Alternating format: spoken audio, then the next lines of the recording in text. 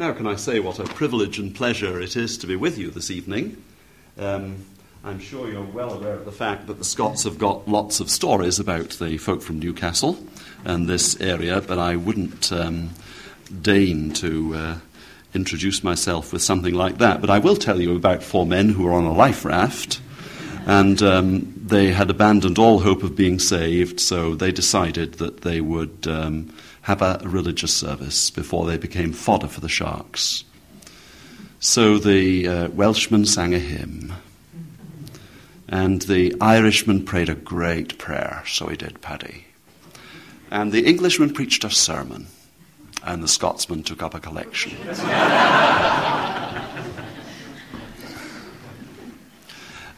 I'd no idea that there would be an extensive bookstall when I came down here from Edinburgh this afternoon, and I've brought a very modest bookstall, which is the one farthest away against the wall, so ignore it and go to the Christian Institute bookstall. But whatever you do, if you do happen to stray towards the Rutherford House bookstall, and you pick up a book, ask me the price, because there are the most amazing bargains there. I mean, there are £13 books for £3, there are £5 books for £1, and it's because they're so good that we can sell them so cheaply. Well, now, personal discipline. I have to apologise, and that's a bad way of beginning, because I thought I was going to be speaking to clergymen this evening. My work is mostly among ministers, Presbyterian ministers, so they are, and occasionally the odd Anglican drifts in and finds it a very improving experience. But I usually work with Presbyterians in Scotland and Ireland and Wales, and with Presbyterians in South America and with Presbyterians in the Far East as well. So this is an intimidating experience to be here in Newcastle.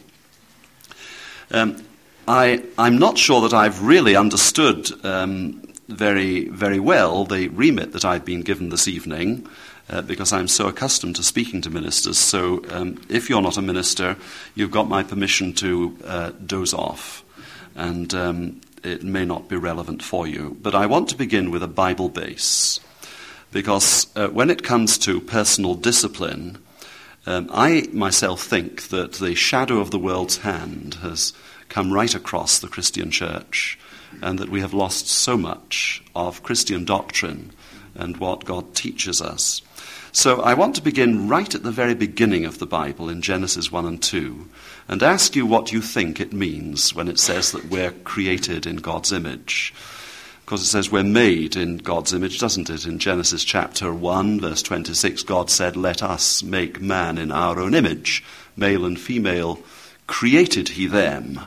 And you'll know, I'm sure, that there are 3 Hebrew words used for God's activity. There's the word made, there's the word created, and there's the word formed or fashioned. And we know that they have very distinctive meanings from their use elsewhere in the Old Testament. The word create is ex nihilo, from nothing. The word make is to use materials that are already there. So man was made from the dust of the earth. And the word fashion has the connotation of completing a work that has begun. A craftsman fashions something, he works on it for some time. So all 3 words are used of humanity in Genesis chapters 1 and 2, and it's significant to notice that. That we were made in God's image, and we were created male and female. And I wonder what you think. If I was to give you all a piece of paper and a pencil and suggest that you write down what this imago Deo means, the image of God, I wonder what you would put down. Well, my way of understanding it is to depend entirely on the 2 chapters and to draw about 7 main characteristics of humanity from these chapters.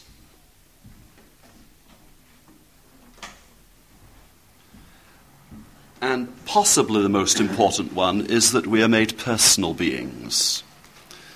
Now, will you notice very carefully that the text says, God said, "Let us make man in our own image."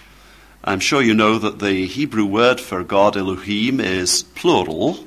And in Hebrew, you don't just get singular and plural the way we do. You get singular for one and dual for two, and plural for three or more.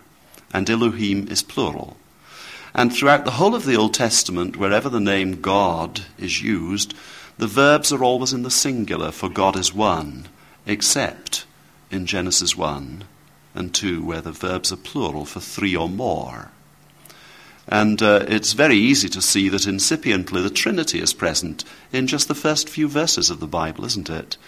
God created, in the beginning, God created the heavens and the earth. The earth was without form and void, and the Spirit brooded over the face of the deep. And God spoke and said, "Let there be light." And John's commentary on that is, in the beginning was the Word, and the Word was with God, and the Word was God. The same was in the beginning with God. All things were made by him, and without him was not anything made that was made. So there you have the Trinity, the will of the Father in creation, the power of the Spirit brooding over the face of the deep, and the voice of the Word of God, the second person of the Trinity. So incipiently, the Holy Trinity is in the first 2 or 3 verses of Scripture. And that perhaps explains why it says, God said, "Let us make man in our own image." And that tells us straight away that God is personal, but more than personal, he's interpersonal. For he is conversing, he is planning, he is working within the Trinity of 3 persons in one. Therefore, if we are made in his image, we are made interpersonal. We are made to have relationships with others. We're not made as individualists. Whatever you may think about her, that was the heresy of Mrs. Thatcher, individualism. But the Word of God knows nothing about individualism at all. And I think it's also the heresy of evangelicalism, and I speak as an evangelical. I've got my ticket, and I'm on my way to heaven. Not at all. What were the very first words that Saul of Tarsus heard from a fellow believer when he had been converted? Yes, thank you, Brother Saul. He joined a family.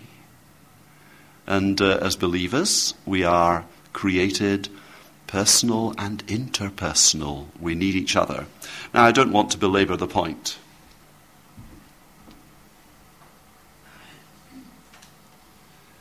We're also created spiritual beings. You'll remember that it said that in the cool of the day, God was there walking in the garden, and he was looking for fellowship with the man and the woman. As Augustine has it, words that you'll have heard more often than you can count. Thou hast made us for thyself, and our hearts are restless till they find their rest in thee. So we're created spiritual beings.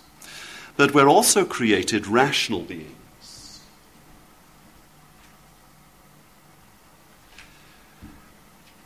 I wonder if you know that psychologists are generally agreed that we use less than 1% of our brain's capacity during a normal lifetime. In fact, some would go as far as to say that we use less than 0.1% of our brain's capacity.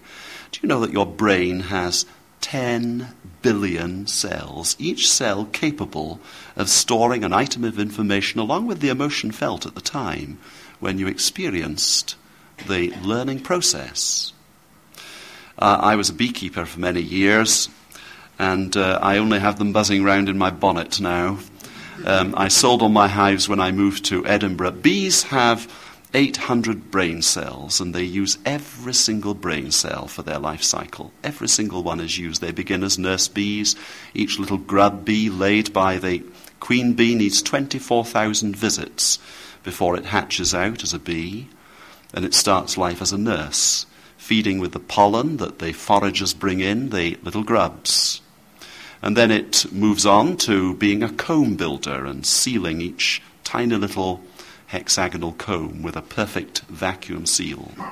Then it moves on to being part of the whole thermostatic system of the hive. You know, on a summer's day, the hive never varies between more than 2 degrees in temperature, though outside it may begin at about 10 degrees centigrade and may move right up to 90 degrees centigrade, but the temperature in the hive remains constant because the bees move around themselves and they fan with their wings, or they gather together to send convection round the hive and keep it exactly the right temperature. And then they move on to being guard bees, because there are robbers for every hive. Where you've got something good, you're going to have robbers.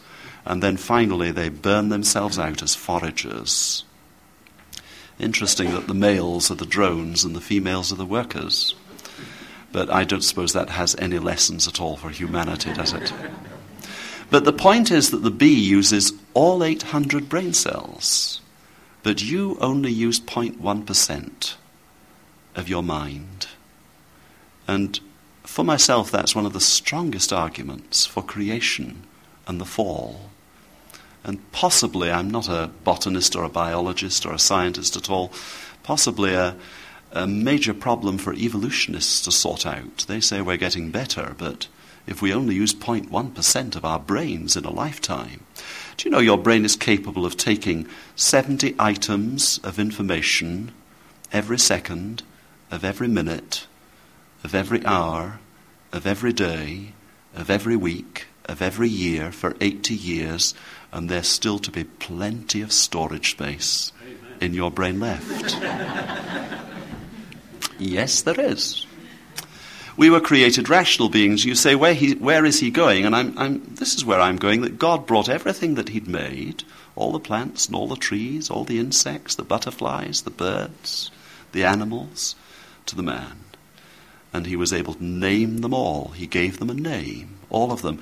He could have held down before the fall a chair in ornithology and biology and zoology and botany and archaeology with ease, because the massive potential of his brain was being used to the full. That's a very important point.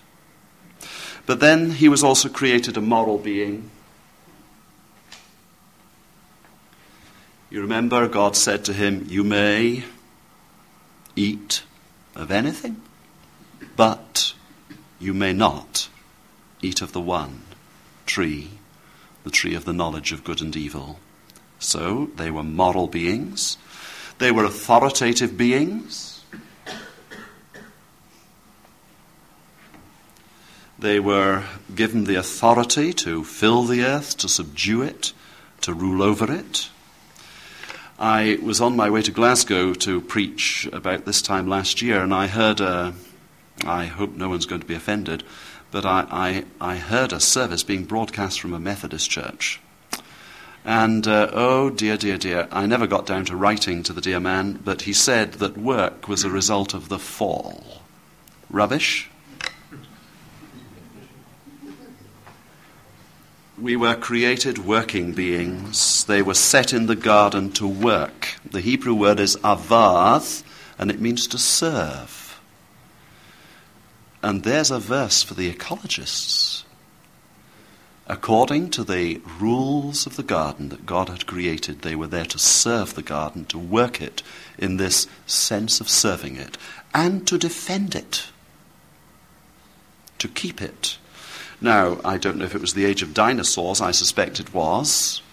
And I imagine that because he had that full capacity of his brain, that Adam could just wave his hand and send a dinosaur away so it wouldn't trample on all the beautiful things that he was tending and caring for. That's pure speculation from the sort of fantasies of my mind. But they were certainly created working beings. And unemployment is the most appalling evil. We have in some of our cities generations at the third generation of no work. How devastatingly demoralizing and dehumanizing to have nothing to do. We were created for work and to enjoy it and to find in it fulfillment. And then finally we were created aesthetic beings, for we're told that the gold in that land is good, aromatic resin and onyx, precious stones. Now, there's a little outline of the human personality as God created it. And everything is just drawn from the text. I haven't gone to a theological book for this. It's all just extracted from the first couple of chapters of Genesis. Now, I want to make a jump from there.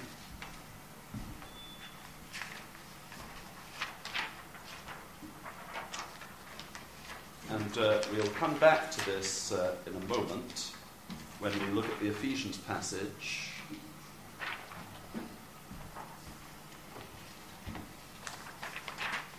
I'm going to get myself in an awful guddle here. Do you know what a guddle is? I really needed a table or a desk or something. I want us to think about the heart for a moment. We're going to be thinking about personal discipline and our walk with God. And we have to think about the heart. Now, the heart in the Hebrew mind, the Semitic mind, was not this organ that we have about the size and shape of our fist on the to the left of the center of our thorax. The heart in the Hebrew mind was the whole trunk. And the mind was the top part, and the will was the next, and then the emotions were the gut.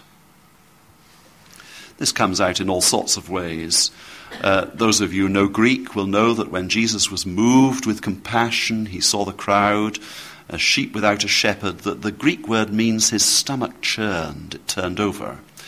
And those of you who were brought up on the authorized version will know that Paul was forever speaking about bowels of mercies. And it was nothing to do with the ecumenical movement. It was to do with the emotions. The Hebrew word for emotions are kidneys. And it's because they thought of the emotions in this area of the solar plexus. And the translators of the King James Version just translated the word literally, bowels, from the Greek, or kidneys sometimes, or reins in the book of Psalms. But that is the order: mind, will, and emotions. Now, straight away, I know what you're thinking. You're saying, well, what was the head? And that's very important, because the Bible has a lot to say about headship. Now, I haven't been asked here to talk about the headship and the profound theology that we get in 1 Corinthians 11 or in Ephesians chapter 5, verse 21, where we stopped the reading this evening. But just to say that the head was the source of life. And that's why they put ashes on their head when someone died, because the fire of life had gone out, it had expired, so ashes were put on the head. But being the source of life is interesting, because when modern surgery has been looking around for a definition of death, it hasn't been able to define death in terms of the heart stopping beating. Twice in my ministry, someone's died in that sense, their heart stopped beating, and twice they've been revived by heart massage.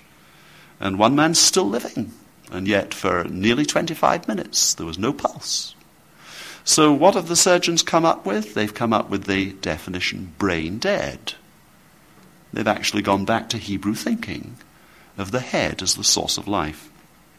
Now, the significance of that theologically, when it says the man is the head of the woman and Christ is the head of the man and God is the head of Christ, is responsibility.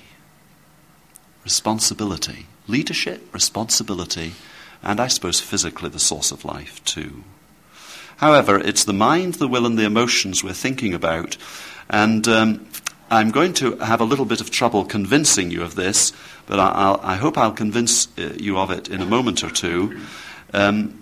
Calvin understood that before the fall, the man and the woman, their mind was stamped with righteousness. They knew the mind of God. They knew what he wanted, and they knew what he didn't want. Their wills obeyed, and their emotions were fulfilled and delighted by this obedience. That's Genesis chapter 2. But then something terrible happened.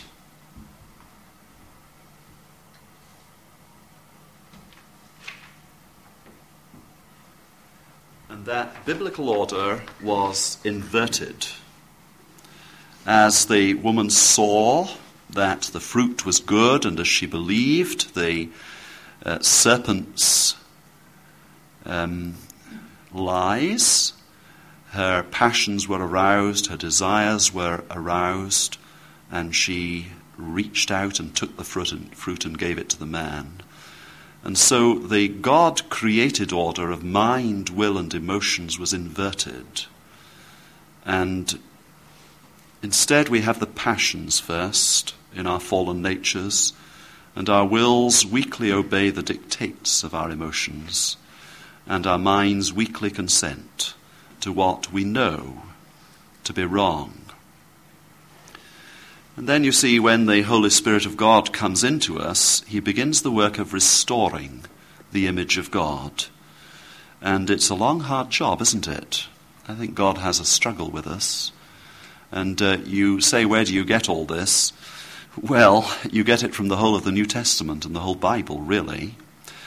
You get it in Galatians chapter 5, where it speaks about the sinful nature, which is predominantly moved by the passions. And you look at the fruits of the sinful nature and see if they're not all passionate fruits. And then the Spirit of God begins to work on our hearts, and he wants to stamp again with righteousness our minds, and to bring our wills to obey what we know through his Spirit and through his word to be God's will. And in that our emotions find great fulfillment. Now, one of my problems with churches today is that many of them proceed on the understanding that the order after the fall is the right order. So we're in the age of feelings, aren't we? What Prime Minister is ever going to make a success of governing this country if he's got to depend on the feel-good factor? Mercy. God help us. Life is hard. Life is difficult.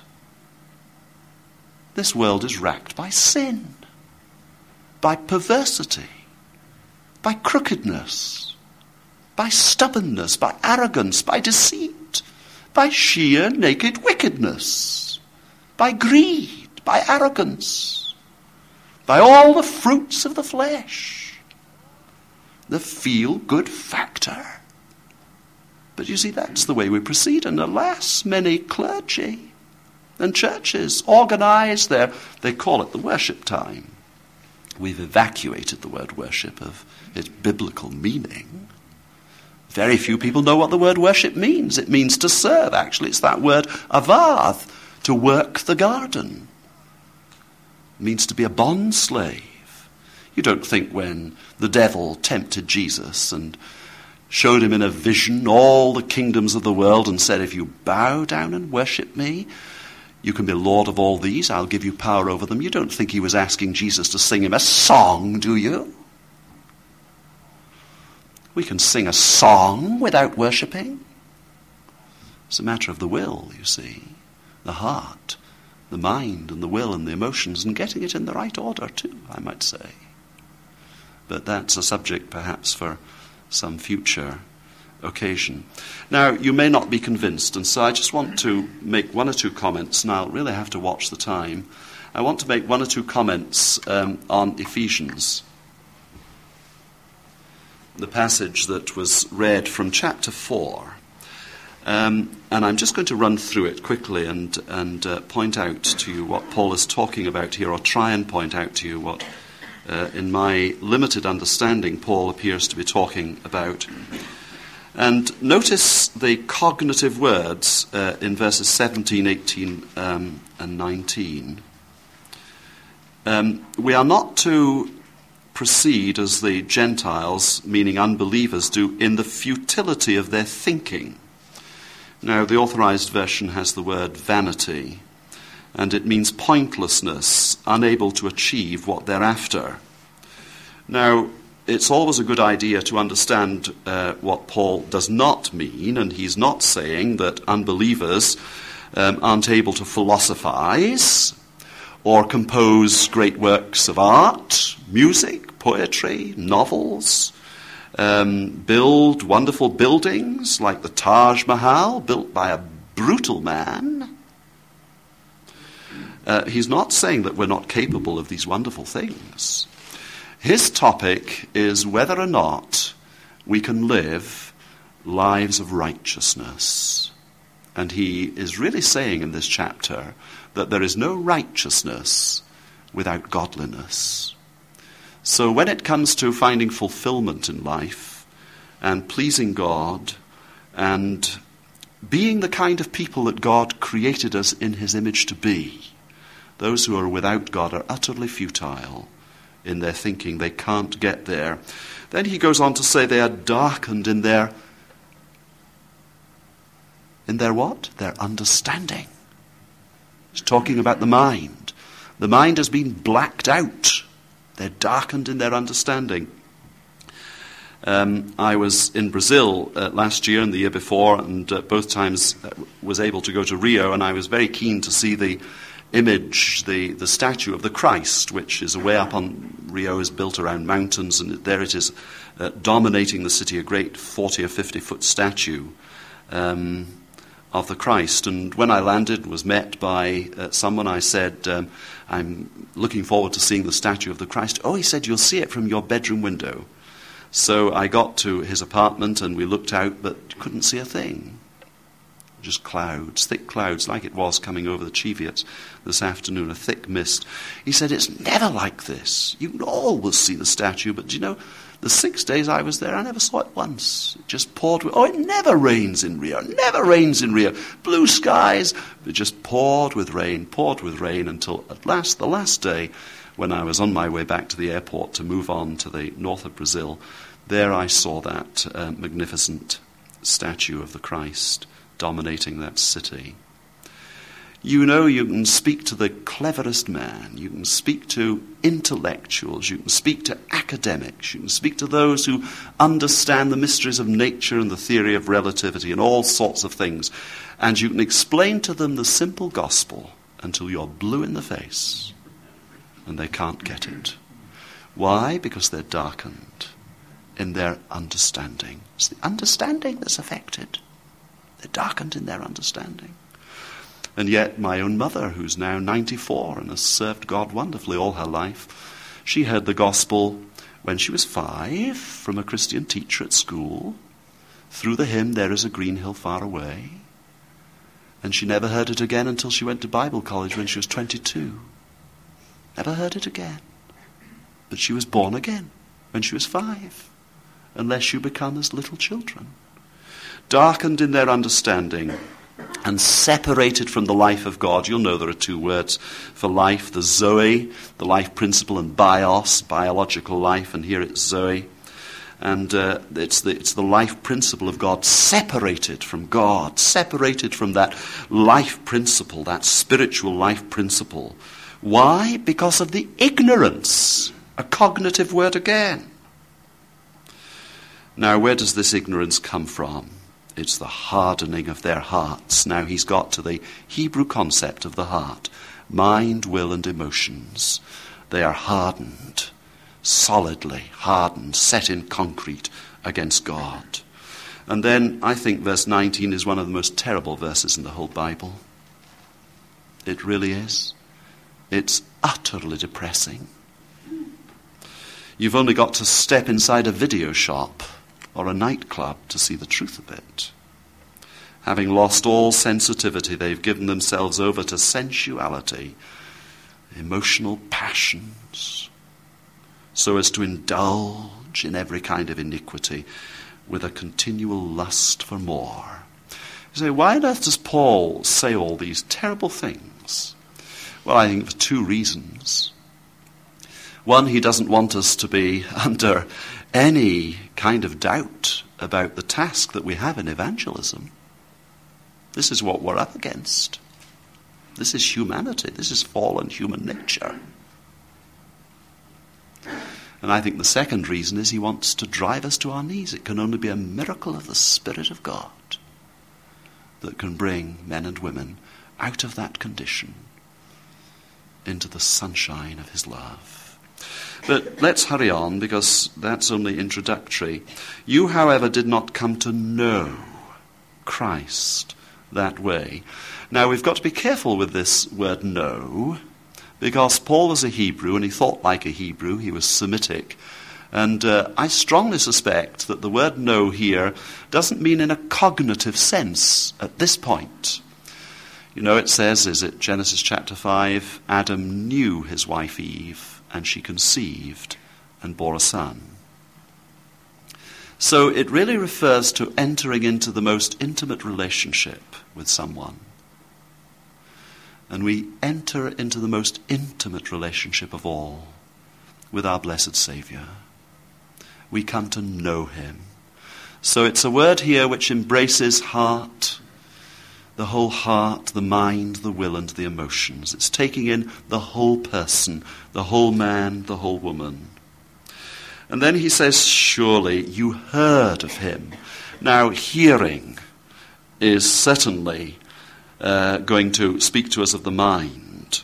You heard of him, you heard words of him, the word of life, and you were taught in him in accordance with the truth. Now, these are mainly cognitive words, aren't they? Heard, taught, truth. And notice, just in passing, that he uses the earthly name Jesus. It's quite common now to refer to our blessed Lord as Jesus, but I did a count a couple of years ago. This habit so irritated me. And from Romans chapter 1, verse 1, to Revelation chapter 22, verse 21, there are just over about 1,203 references to the second person of the Trinity. And 25 of those use his earthly name. Now, the mathematicians among you can work out the percentage. But that means that 1,178 references to the second person of the Trinity give him a title. Because you see, the early church knew that he was taken from them, he was ascended and was at the right hand of God, and that he was given a name which is above every name, and that name is not Jesus as the choruses say. It is that Jesus is Lord. And as Lord, every knee will bow before him, of things in heaven, things earth, things under the earth. He is Lord. So why is he using the earthly name of Jesus here? Because he wants to say, okay, this is heavy stuff, guys, but I'm not hypothesizing, I'm not theorizing, I'm speaking about a fact of history. The second person of the Trinity broke into time and space. He walked earth's dusty pathways in Galilee. He was flesh and blood. He was one of us.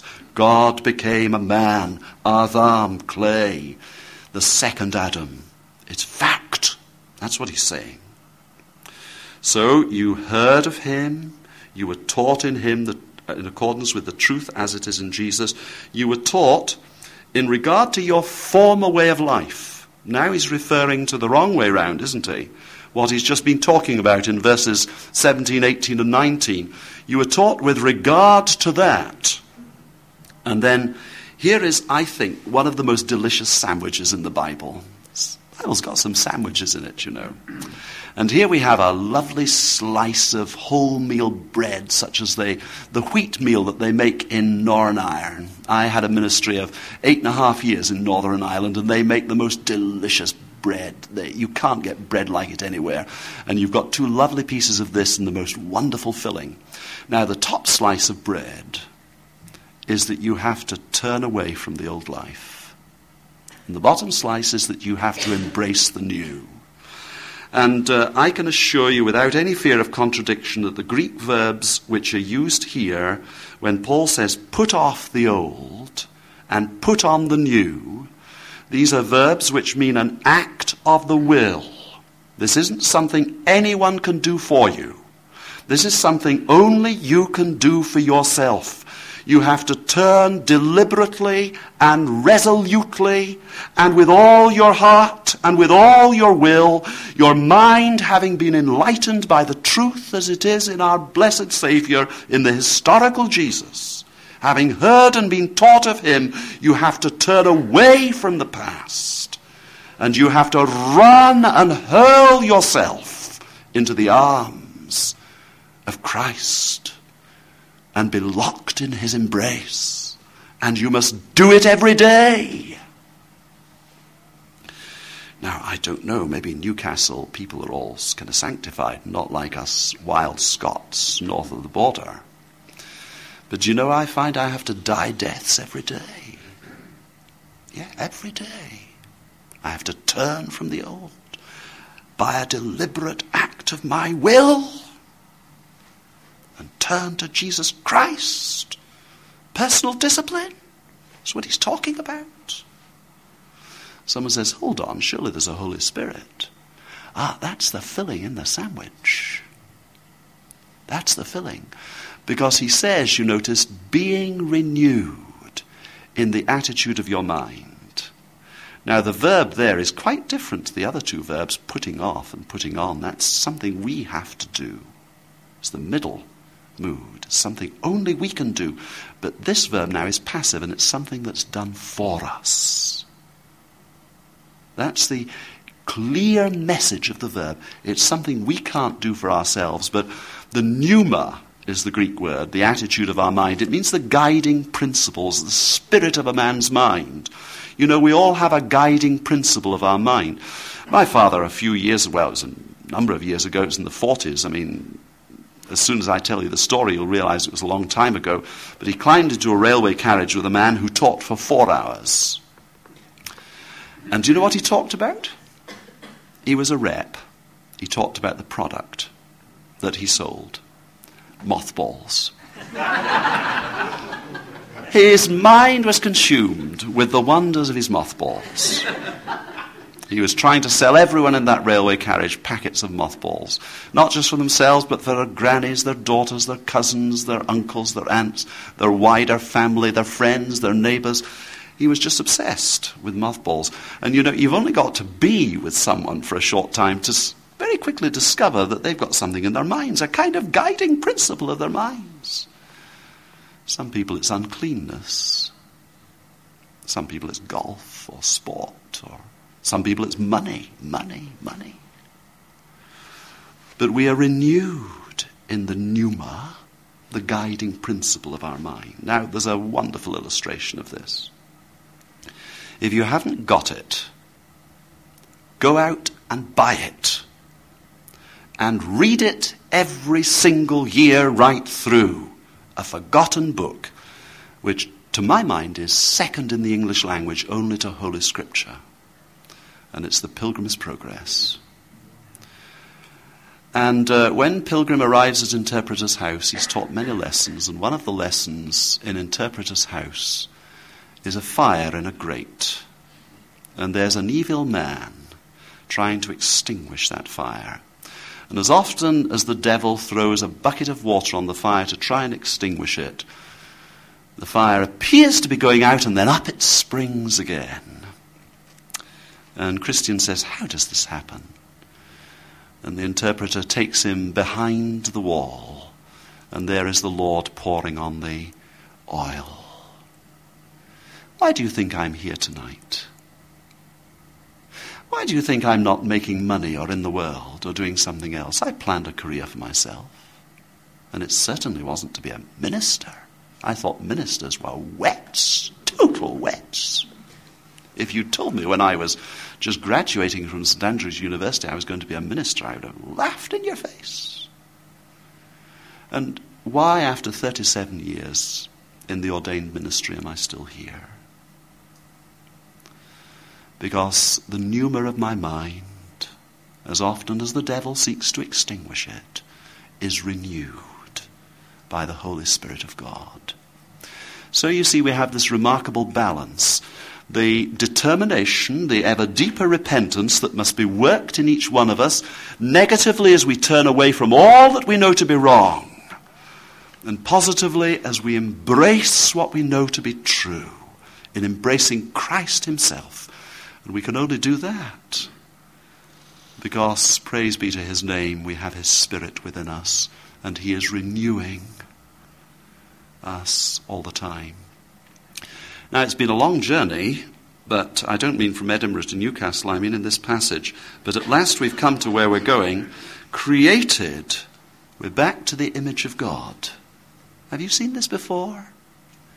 We were created to be like him in true righteousness and holiness. So you see, we're back to the heart, and the mind being on top, and the will obeying the word of God, and the emotions finding all their fulfillment in that obedience. We're whole persons. You can't detach your mind from your will, nor can you detach your will from your emotions, nor your emotions from your mind. We're a unity.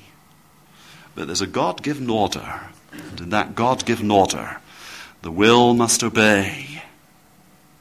There's no Christian life without the cross. I do preaching workshops with ministers, and I get more and more severe with them, because the time is short. I have only 5 years before they'll put me to one side and kind of put me into cold storage and pension me off. So I was with some guys in Ireland recently, and this chap preached a pre-communion sermon. Presbyterians have pre-communion sermons. And he was telling them all to patch up their bad relationships when you bring your gift to the altar and all the rest of it. And it was all very good. And when he'd finished, I said, "Davy boy, that was sheer moralism. Where was the cross? Where was the cross?" And our sermonizing and our talks on sanctification can become sloppy, sentimental bosh. There is no gain but by a loss. You cannot save but by the cross. The corn of wheat to multiply must fall into the ground and die. Oh, should a soul alone remain when it 100-fold can gain? Do you know the second verse of that? Whenever you ripe fields behold waving to God, their sheaves of gold, be sure some corn of wheat has died, some saintly soul been crucified. Someone has suffered, wept and prayed, and fought hell's legions undismayed. See, there has to be that act of the will. No feel-good factor. That'll come in place.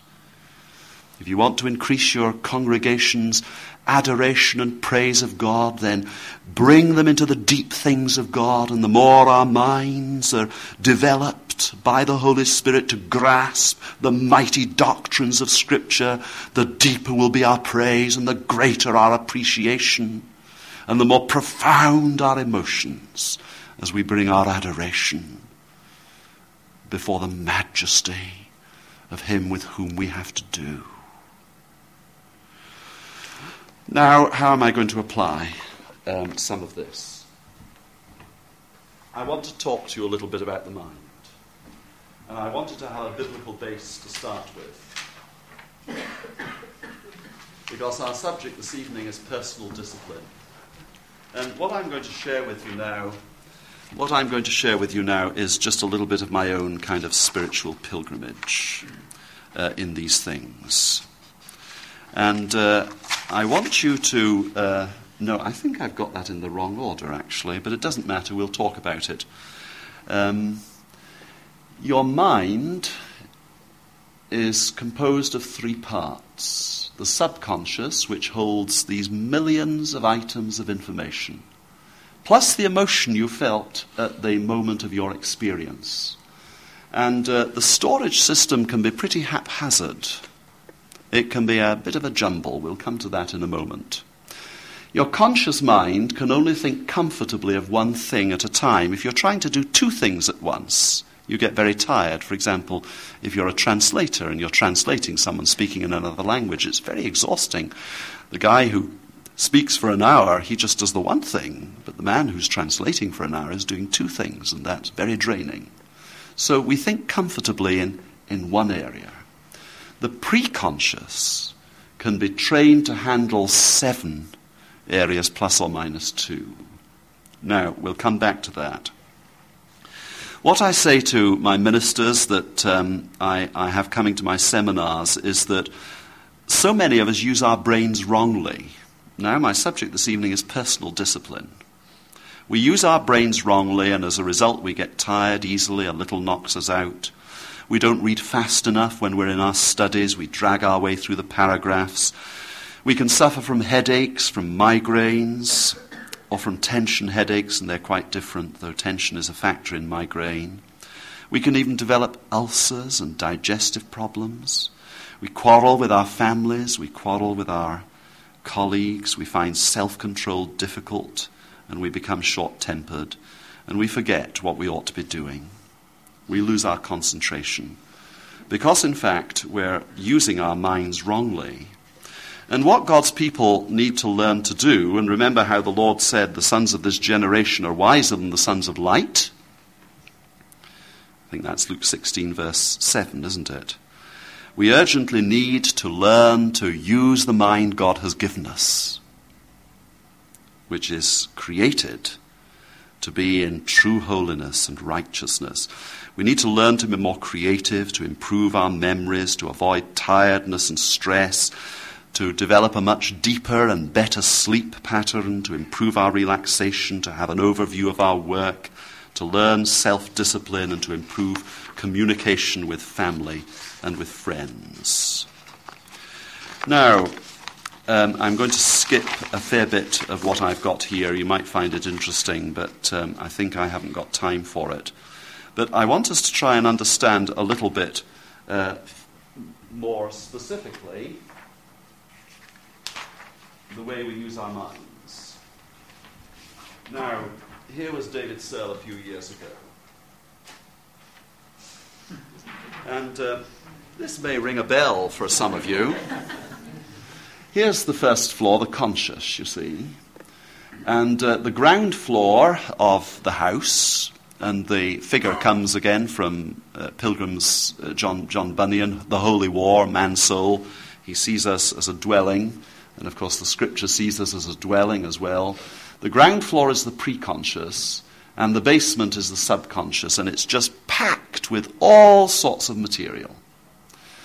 Now, I don't know about you, but if you sit at a desk and you're a minister, the telephone goes and you've got your book on Nehemiah by Packer, it's on the bookstall there, open, and you're trying to grapple with something for Sunday, and you're trying to get down to God's Word, and the phone goes, and it's we call them beetles in Scotland. It's not a dog, it's the church officer, and he tells you there's a leaking radiator in the church, and could you do something about that? And you need authority to call a plumber in, and he's put an ice cream carton underneath it to catch the drips, but it's filling up. And then your wife opens the study and says there's been a row with the next door neighbour over a musical instrument that your kid has from school, and then the phone goes again, and it's someone else, and your brain is getting a little bit like, as you get back to study, like that eruption from your subconscious, all these things being thrown up. And you find concentration difficult. You find personal discipline difficult.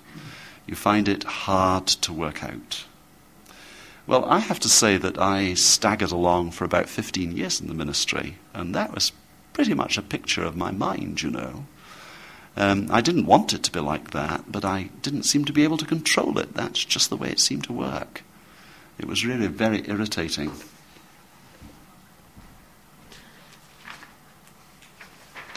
Now, this is what I hope I'm going to be like.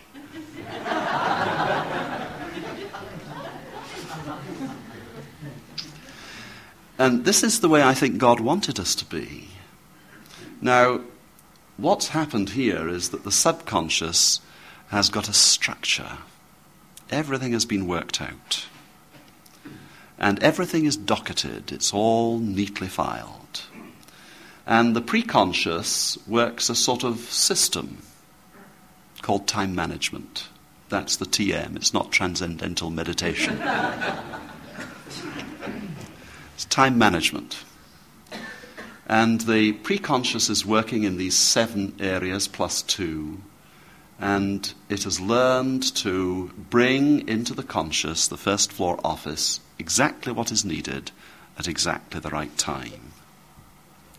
Now you say, how on earth do you do that? How do you do it? You can. Everyone can do it. And I think ministers need to do it particularly. And I say ministers need to do it particularly because the clergy, you see, don't have a normal day. I mean, the guy who works for, well, it used to be British Rail, but one of these various conglomerates, I can never follow this, LNER or whatever it is, or the Great Northern Railway. He goes and he's got his railway timetables there, and people come and he looks them up and he knows exactly what to do, and his mind goes along those grooves, you see, like a railway engine going along a track. But his mind tends to atrophy. I had one of my leading elders. In Presbyterianism, we have elders, you see. We're biblical presbyteroi. And he was a manager of bank managers. And he was brilliant when it came to figures and stocks and shares and bank management and so on. But put a simple problems to him and his mouth fell open and he didn't know what to do. Because he was on a railway line. He was on a railway track and he could go fast along that track. But get him off the track and he was lost. But you see, ministers may have a school service, they'll have a funeral, they'll have someone calling about a baptism or christening, do you call it? We call it baptism north of the border. And biblical again. He'll be trying to prepare his sermons, he'll have people who are ill, he'll have committees to work with, he'll have youth organizations. And he's like someone in a circus trying to keep a whole lot of plates spinning on a whole lot of poles. And here he's got these spinning, and then one begins to go off the pole here, and he's got to run and give it a wee spin. Or he's like a juggler, juggling all these things and trying to keep them going all the time. And it's a vocation that God calls us to. And if he's not careful, he can degenerate into running a church. Any clergy here, do you know what I mean? You see, you've got to run the church, but your main job is the cure of souls. And the great danger for us who are called to preach the Word of God is that our indiscipline is such that we only deal with the cure of souls on the Lord's Day, and then from Monday to Saturday we're like someone trying to cross a street in Delhi. And I was there a fortnight ago, that's why I'm saying that. You see thousands of scooters with 5 on them at a time, and rickshaws with 8 in them, and they were built for 2. And camel carts and buffaloes wandering across the road, and pigs and all kinds of things. It's just horrendous. And you try and cross the road, and honestly, you could be shot in the heart and you wouldn't die because your heart's in your mouth. But you see, running a church can be like that. And the analogy that I would draw is between running a house and creating a home. And so often, I don't know whether those who are not in the ministry have the same problem. There's an illustration that I sometimes use, and it's for the pre-conscious to try and help you to understand it. It's driving a car. Those who drive a car along the same route often, they can hand over the driving of the car to the pre-conscious. Have you ever set off home and you've had a passenger and you've been talking to them or you've been concentrating on something, and you drive in the drive and you don't remember driving? You've actually handed over to your pre-conscious.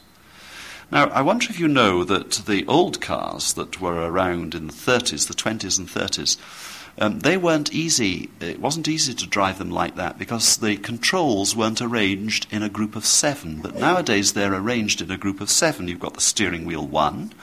You've got the controls on the right side of the column 2. You've got the controls on the left side 3. You've got the foot pedals 4. You've got the dials and switches on the fascia 5. You've got the gear lever 6 and the mirror 7. And it's been discovered that the human mind, the pre-conscious, can be trained to operate almost automatically in 7 areas plus or minus 2. Some people only 5. Just below average 7, average and above average 9, but comfortably 7. So what we need is a structure, you see, and what we've got here is a simple structure. So I don't know what your work is, but I'm going to address myself for a moment to ministers.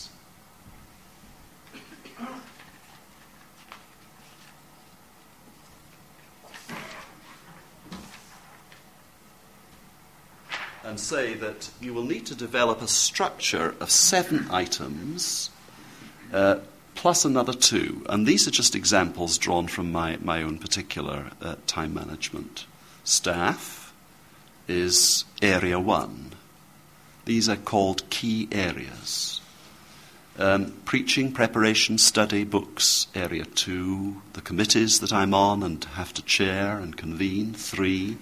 Projects, 4. Organisations in the church, 5. Pastoral work, which would take in funerals, hospitals, ill people, and so on, 6. And administration, 7. And then my own personal development, 8. And my family, 9. Now, your structure has to cover your whole life. And you have to divide into these 7 main areas all your work, absolutely everything. It takes about 6 months to do by trial and error. And then you can break down all these divisions. You can subdivide them into what we would call activities. And I'll take just one of those. I'll take the committees.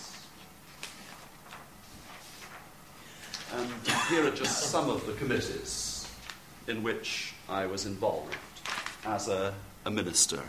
Some of the committees: a worship committee, a fellowship committee, a youth committee, a finance committee, a business committee. Now that's just for starters, really. God so loved the world that he did not send a committee. But we have to work with our fellow Christians, and this is part of the running of the church, and it has to be done. And sometimes it can be wearisome. So these are activities of one particular branch, one particular key area. And then the activities themselves are broken down into tasks. And I'll give you one example of this. So we'll take the youth committee, and it's subdivided. Remember, committees was area 3, and then I've got 3.1, 3.2, 3.3, and so on, and here is 3.3, the youth committee. And I'm thinking about the Christmas party, the summer outing, a bonfire on November the 5th, a sponsorship thing, and so on. So I've subdivided again. Now, I'm just trying to illustrate to you the kind of structure and discipline that I'm talking about. And this structure and discipline has to be worked into my whole life, and I'm applying my mind, and I'm going to learn these 7 areas so that I can operate in them without thinking. The way I can drive almost without thinking. They become second nature. The illustration is of a Christmas tree.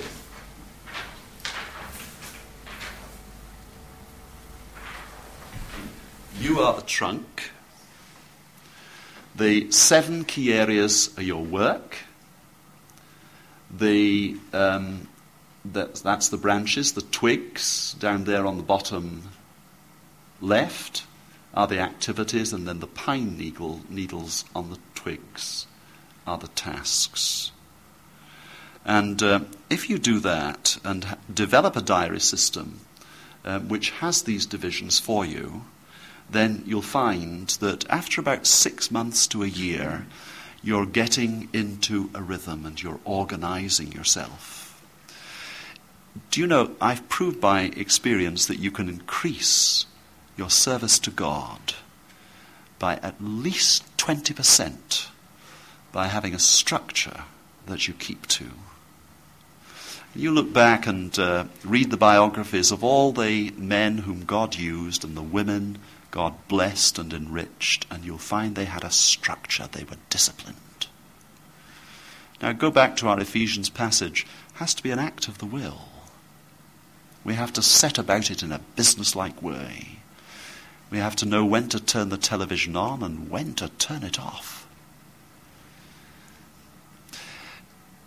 Ultimately, our leisure becomes sacred, because our very leisure and relaxation is in order to re-equip us to serve our God, so that we can milk the very last drop of energy from ourselves for his glory and for his service. And yet, it can only happen as we're being renewed in righteousness and holiness as we were created to be. Now, my time has run, and I was going to go on and speak about Bible study, but I've gone on a little bit too much. And I was going to try and suggest methods of different passages of Scripture, different books of the Bible. Just a little longer. Okay. Well, one last acetate to show you.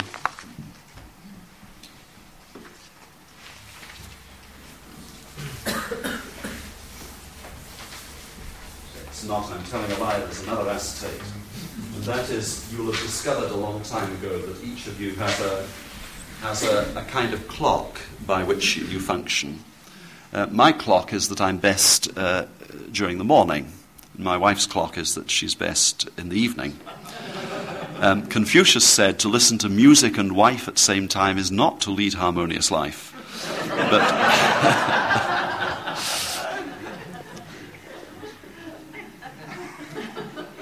we all need a break in the middle of the day, sometime around 1 o'clock, and we need a break in the evening, sometime between 5 and 7, so that we can gather our resources again for the evening work, if we work in the evening, as clergy invariably do. And we have to take the highs in our day to do the important things. And we have to use the lows to do the less important things. So we have to organize ourselves in an intelligent way and realize that we have this daily cycle. And use the best time for God to get to know him, to grapple with his word. And to use the time when we're needing to relax a bit to make those phone calls and do the running of the church. But the cure of souls, the best time. Now, come to God's word for a moment.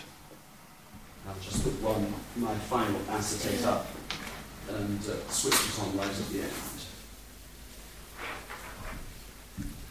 And I have to say it is for male clergy, the last one. If I'd realized there were going to be so many ladies here, I would have changed the terminology a little, but I think you'll understand. When you come to study your Bible, I suppose Scripture Union notes are very helpful for some people.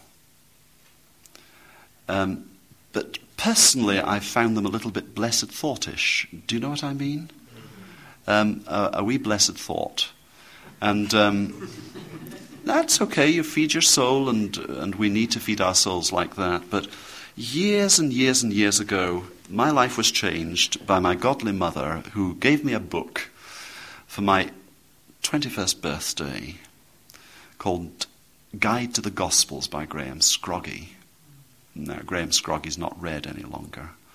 But I was at university at the time, and I felt convicted that I was spending 8 hours a day studying medieval history and philosophy and Latin, and that I was spending 10 minutes a day reading my Bible. And I thought, there's something wrong here. I'm spending all this time reading all this rubbish. And here is the Word of God, and it's getting 10 minutes a day. So I made a resolution that I would put aside Sunday afternoon to study the Word of God. So I locked my door on Sunday afternoon. I spent about 2.5 to 3 hours with that book. And it was very analytical. It analyzed all the parables, all the miracles. It showed the pattern of the gospel, the relationship of each gospel to the Old Testament, the citations from the Old Testament. It showed that Matthew was written in Jerusalem for the Jews, and that Luke was written in Antioch for the Greeks, and that flavored the way he arranged his material. Mark was written in Rome, probably Peter's gospel set down by Mark, and it was for a practical people, and John was written in Ephesus for the church. And that we have 4 different views of Christ presented to 4 different cultures and for 4 different reasons. And I worked my way through that book, and you know, something happened to me. I walked the dusty pathways of Galilee with Christ. I sat by the seashore and I heard his teaching. How do you get to know someone? How do you get to know them? You don't know them until you marry them and live with them, do you? The guy thinks he knows the girl, but my word, the one he married was not the girl that he courted. Vice versa is true. The man you married was quite different, living with someone, watching their reactions when they eat, when the phone goes and they're hassled, when the kids are squalling, how they react there, when you're under pressure, when you've got time to be, how do you react? And so how do you get to know Christ? With blessed thoughts? No, by living with him, by watching him, by seeing how he reacts, by listening, by seeing his dealings with people, by seeing how divinely original he is, by saturating yourself in his word. And so my life was changed. And at the young age of 21, 22, I discovered that the word of God was to be mastered and studied in depth, and that my mind had to be stretched and expanded. And it became my passion, through my mother's prayers, to become a man of the word. Do you know, after these years in the ministry, the depressing thing for me is that to preach through the Bible in any kind of depth would take 150 years. The longer one is with this book, the more one realizes that one's knowledge is just beginning. That brain of yours, 0.1% of it used, how well do you know the prophets? How well do you know the book of Malachi or Amos or Zechariah, those visions? Do you know them all? Can you make the bridge from the 5th century BC to the 20th century in the year of our Lord? So what I'm going to say to you about Bible study is that I think you should take a book, maybe a gospel, it may be a minor prophet. You might want to start with the book of Jeremiah. Maybe Psalms. Do you know the riches there are in Psalms? Do you know there are 9 different basic types of parallelism in the Psalms? The poetry of the Psalms is highly sophisticated, though most of it was produced in the Stone Age. In the day when David, flushed and his face ablaze, the adrenaline flowing, the perspiration pouring down his face, dragging Goliath's great sword after him, and holding his head by the hair and all the blood spattering over his legs. Stone Age. Wild stuff. And yet he could write the most exquisite poetry. Do you know anything about parallelism? You know, English poetry isn't like Hebrew poetry. English poetry depends on rhythm and rhyme. Come and trip it as you go on the light fantastic toe. In thy right hand bring with thee jest and youthful jollity, quips and cranks and nods and smiles, wreathed becks and wanton wiles. There's a rhythm. Or the Assyrian came down like a wolf on the fold, and his cohorts were gleaming in silver and gold. Lord Byron, you'll remember it from your school days. Rhythm and rhyme. But not so Hebrew poetry. The poetry, its essence is in the line being repeated, with a little more added to the picture. The law of the Lord is perfect, converting the soul. The testimony of the Lord is sure, making wise the simple. The statutes of the Lord are right, rejoicing the heart. The fear of the Lord is clean, enlightening the eyes, and so on. Parallelism, a parallelism of meaning. And you see, although David lived in the Stone Age and the Israelites in his day hadn't even discovered how to smelt iron, there were no smiths in the land. The Philistines had discovered it, and the Phoenicians had discovered it, but not the Israelites. He could write the most sophisticated poetry, which in the amazing providence of God could be translated into any language, and the poetic form not be lost. Did you do sonnets when you were at school? A, B, B, C, A, B, B, C, D, E, D, E, the rhyme scheme. You get exactly the same pattern. Very sophisticated in the Psalms. A, B, C, C, B, A, D, E, F, E, F, D. And to crack that open leads you into a whole new world of the most beautiful literature that has ever been written. and enables you to begin to understand the Psalms. So when you're reading the Psalms, divide them up, appreciate the poetry, give them headings, work out your own heading for each psalm, write it in your Bible.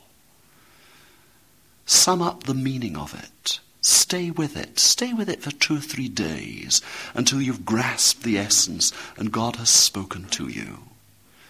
And put in subdivisions so that you've got the meaning. Get a big Bible so you can write in it, and write neatly. And when you go on to one of the prophets, get a couple of commentaries. Not ones that go into the Greek and the Hebrew, but commentaries which are going to give you the background and show you its place in the whole overview of Scripture.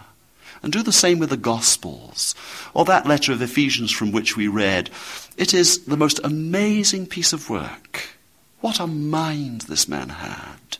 Get inside his mind. First of all, give yourself an overview of the whole thing.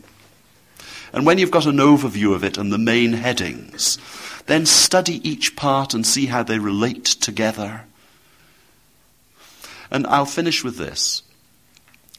One of the disciplines of Scripture which is neglected more than any other is biblical theology. Now, I don't just mean the theology of the Bible. I mean biblical theology. The ministers here will know what I'm talking about, the theologians, as opposed to systematic theology. Systematic theology is thematic. It deals with the great doctrines like God, man, sin, salvation, Israel, the church, and so on. It takes themes, topics. It's thematic. Biblical theology is chronological. Now, I want you to imagine that on that wall we have a portrait, say, of Her Majesty and Prince Philip to commemorate the 50th wedding anniversary that they've just had. And some Lord Lieutenant of the county, if you still have those, we have them in Scotland, is coming, and we're going to unveil this plaque. Maybe even Her Majesty herself is coming, and she stands at the side and some speeches are made, and then the great moment comes, and she takes the cord and she pulls the curtains, and slowly the portrait is revealed. First of all, you just see the nose, and then you see a little bit of the face and the eyes, until finally the curtains go back and you see the full portrait. That's what's happening in the Bible. It begins in Genesis chapter 1, verse 1, and it's finally complete at the end of Revelation chapter 22. A portrait of God is being revealed. There's a development, a progression, a cumulative effect, until finally we see the full glory of God in the face of Jesus Christ. The knowledge of the glory of God in his face. Now you've got to learn to trace that process. See, Abraham knew far less about God than you knew. You know. He didn't have the 10 Commandments. He didn't have the promises of Isaiah. He didn't have the full revelation of Jesus Christ in the Gospels. Far less all the doctrine set out by Paul in the letter to the Romans and the Ephesians. Far less the apocalyptic visions of Revelation. You've got it all. The revelation is complete. It's there to be read. It's there to be studied. Not just in little sound bites, but meat for those who are mature, so that by constant use you train yourself. So we finish then with our minds. I'm sorry to major so much on the mind. I sometimes get it out of balance. It's a caricature. I say again, we're a unity, mind, will, and emotions. And what is the secret of it all? There is a secret, you know. And it's one word. L-O-V. L-O-V-E. Love. And what I say to my ministers is not C.S. Lewis's The Four Loves, wonderful book, but the 3 loves. And this is where I have to apologize to the ladies. I should have had spouse down. I'm sorry. Love of God, love of wife, and love of his church. So do you enjoy God? Do you enjoy him? Do you snuggle up to him at night and yet recognize that he is the eternal one who inhabits the heavens and measures space with the span of his hand. We pray to the Almighty nowadays instead of to the Almighty. You have to balance the transcendence of God with his immanence, his otherness with his nearness. Oh, how I fear thee, living God with deepest, tenderest fears. And then love of family, the one whom God has joined you to. And if you're single, then I've got a couple of books for you on the bookstall. One called Truth and Love, and one called God, Sexuality and Family. And I've got a chapter in both of them on singleness. But Jesus was single and perfectly fulfilled. And as the first Adam was told to be fruitful and multiply, we have a choice in the second Adam. A choice to accept our singleness and to surrender it to God for his glory. And then love of his church. How can you love Jesus Christ without loving his church? The church is his body. It is Jesus. This church here is Jesus Christ in this community. So it all boils down, doesn't it, to love. Son, daughter, give me your heart. And where is our love? May our love be for our God, for those he's entrusted to us, and for his church. Thank you for being such an attentive audience.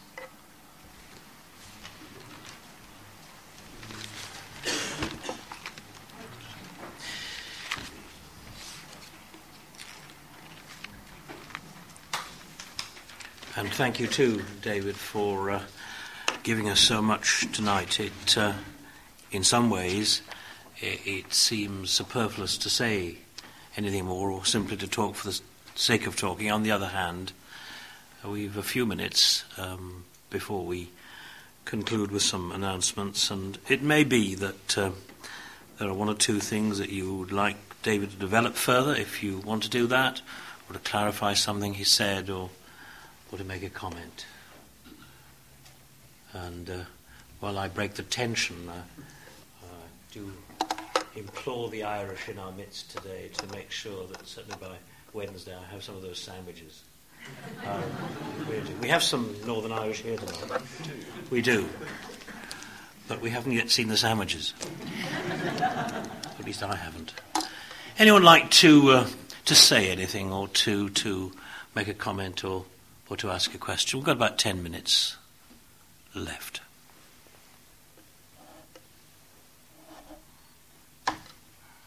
Well, perhaps I could say that this is yet another sort of method that I've come across as to how to order my life.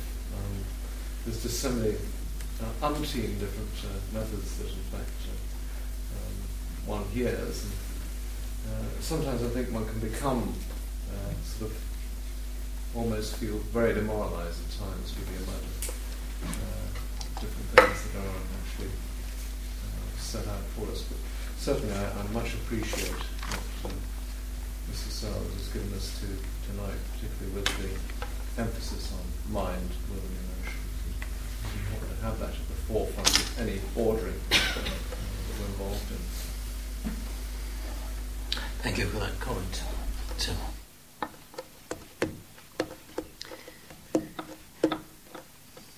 Yes. I'd just like to say in relation to your comment, Mr. Sir, on biblical theology, I've been going through this past year through Selwyn Hughes' book on Through the Bible in 1 year.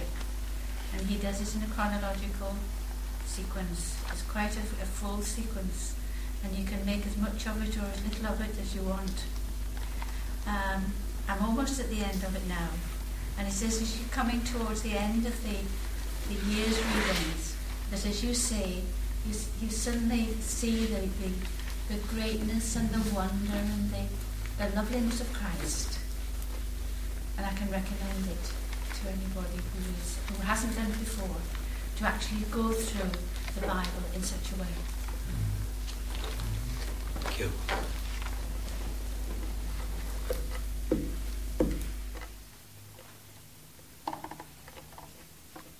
I was quite fascinated with the contrast in the order of our situation before the fall and after the fall in relation to the mind, will, and the emotion.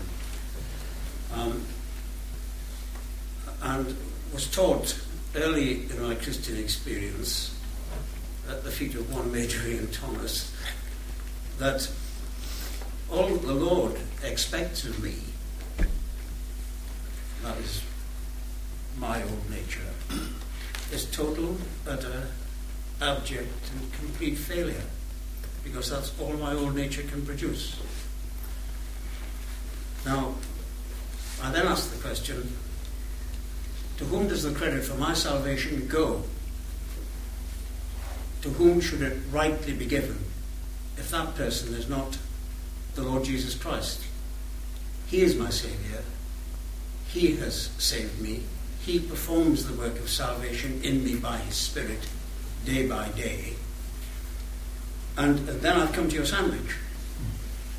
And I find that my will must be exercised. Now, how can my sinful nature be exercised to perform a work for God if it is not energized by the Holy Spirit? Here is the dilemma that it is difficult to grasp, particularly for young Christians who have to turn, as do old Christians, from their old ways to the new ways. Now, what is the process by which we can come to grips with an understanding of that remarkable sandwich which you illustrated to us this evening? I think that is a question. Yes, it's a good question. It's a good question, but it's the whole pattern of Scripture. I mean, just take the Ephesian letter itself. The first 3 chapters are basically exposition, what God has done for us. The first chapter is basically Trinitarian. Chosen by the Father, redeemed by the Son, sealed by the Spirit. Chapters 4, 5, and 6 are exhortation.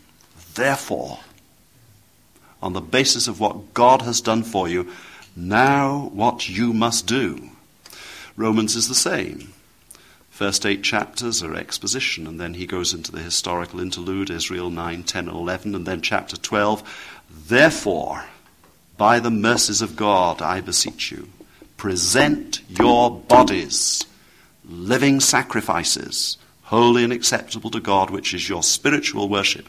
And do not be conformed to this world. We're not conformists. But be transformed by the renewing of your mind,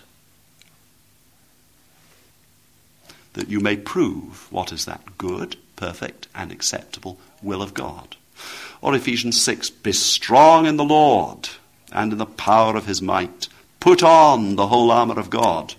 You know, there are plenty of imperatives in Scripture. And while Major Thomas, whom I only ever heard once, do you know, I did the daftest thing. I went to Keswick for my honeymoon. But there was a reason for that. I was asked to be a free member of the London Bible College house party. So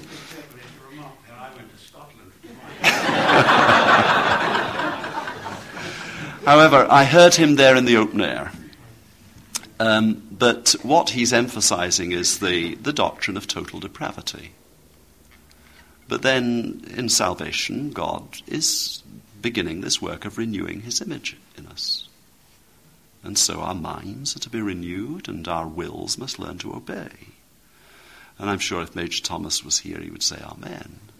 You can't emphasize total depravity so much that you know perfectly well that when it comes to getting to church, you don't lie there and say, now the Holy Spirit is going to teleport me to church. You've got to get up in time and shave and dress and bathe yourself and have your breakfast and drive there. There's got to be an act of the will. So Paul says in Colossians 1:29, so therefore I strive mightily. Agonizo is the Greek word. Agonize. With all the power which he inspires in me. So you have this perfect blending. You see, be strong in the Lord and in the power of his might. So it's like the human nature of Christ and the divine nature of Christ. They somehow blend in the Christian. And that sandwich I gave you, put off the old, put on the new, because you're being renewed in your mind. See, the old nature is still there. And over-introspection in the Christian is... That's right. That's why we have to put off the old and embrace the new, because the old nature is still there. Look to the Lord. It's the Spirit who Yes. gives us this power. Yes, he gives us this power, but we've still got wills that we have to exercise. At least I do. I have to. You take hold of a hand and you'd like to hold on to it. You have to let it go. Do you think that is a problem in evangelical circles, that we tend to hold the divine and the human too far apart? And we need to remember that God was very God and man very man. Yes, the humanity of Christ is a neglected doctrine of this century, isn't it?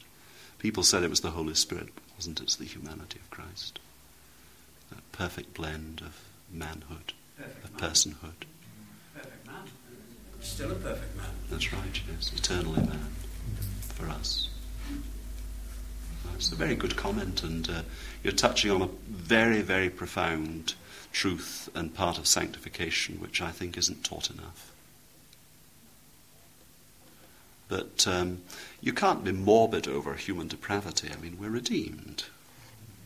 And the Lord wants us to be more and more human, in the best sense of the word, like Jesus Christ. I mean, we use the word human in a bad sense. We say to err is human, to forgive divine. Alexander Pope.